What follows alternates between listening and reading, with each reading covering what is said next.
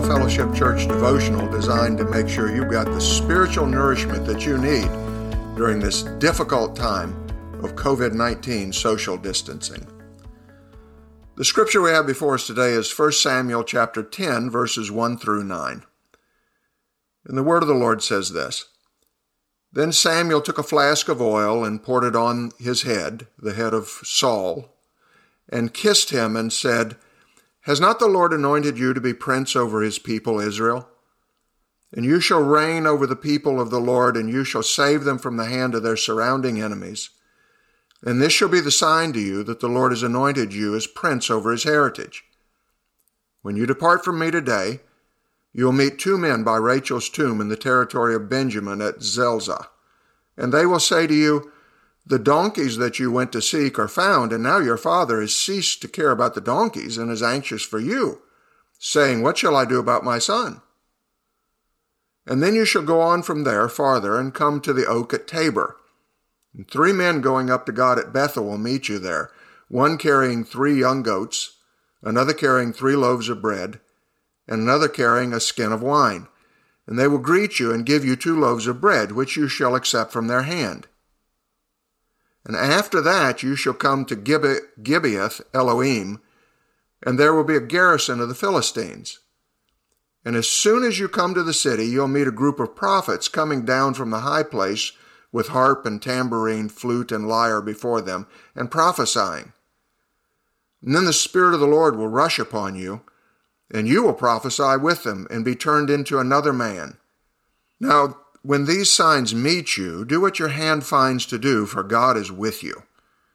Then go down before me to Gilgal, and behold, I'm coming down to you to offer burnt offerings and to sacrifice peace offerings. 7 days you shall wait until I come to you and show you what to do. And when he, Saul, turned his back to leave Samuel, God gave him another heart. And all these signs came to pass that day. This is the word of the Lord. We want to discuss a crucial difference today, a crucial difference. I wonder if you've noticed in reading your Old Testament that there is a strange pattern emerging from the stories. It never seems as if the firstborn son receives the blessing. The secondborn son always seems to be the one chosen to receive it. Not Ishmael, but Isaac. Not Esau, but Jacob. Not Reuben, Jacob's firstborn son by his first wife Leah, but Joseph, Jacob's firstborn son by his second wife, Rachel. The pattern is striking. And when we ask ourselves why this is so, it dawns on us what's being represented. It's not going to be Adam, it's going to be Jesus. It's not the first man, but the second man that would be our Savior. All through the Old Testament, God was establishing this pattern. And we find that pattern again here in 1 Samuel. We've just read the story of God's choice of Saul to be the first king of Israel. Later in the book, we'll read that God chooses David to succeed Saul after Saul's manifest failure in the kingship.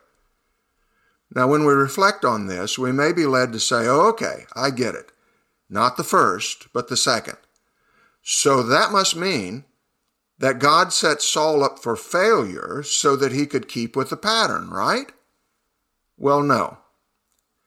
When we examine the story of Saul's anointing that we have before us today, and then we go over to the story of David's anointing, we find the unexpected.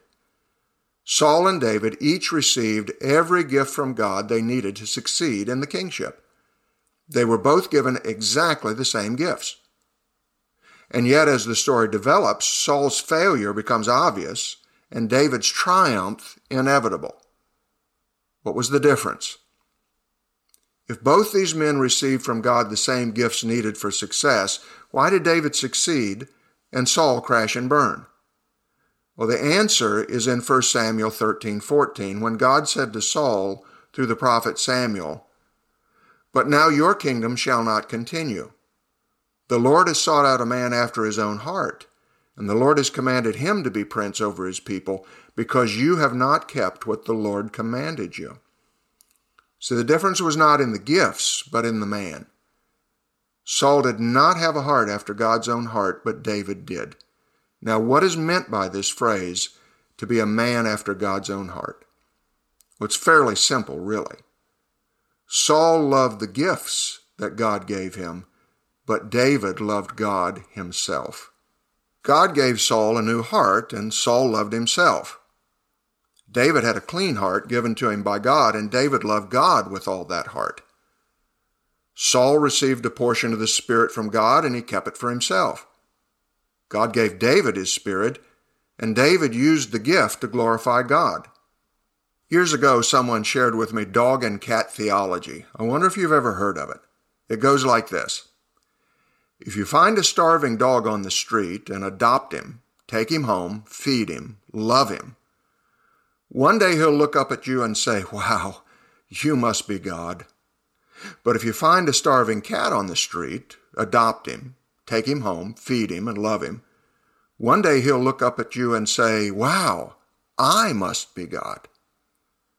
See, the difference is not in the gifts, but in the heart, and that's the crucial difference between King Saul and King David. So the Old Testament exhibits this pattern, but what we often miss, even in our own day, is that this pattern continues to be observed. Some people who go by the name of Christian aren't really interested in God himself. They just want the gifts. They want eternal life. They want enough possessions. They want pleasant comforts in life. They want prestige and power and influence. I suppose that we all begin our Christian lives thinking this way, but God forbid that we should remain that kind of Christian. Christian maturity is when we lose our lust for the gifts of God and find our satisfaction in the giver himself. So what kind of Christian are you? And if you find that question convicting, maybe it's time to ask for a heart like David's. Maybe it's time to ask God to give you a heart like Jesus' heart. Perhaps we can use David's words from Psalm 51:10 through 12 as our prayer today. Create in me a clean heart, O God, and renew a right spirit within me. Cast me not away from your presence, and take not your Holy Spirit from me. Restore to me the joy of your salvation, and uphold me with a willing heart.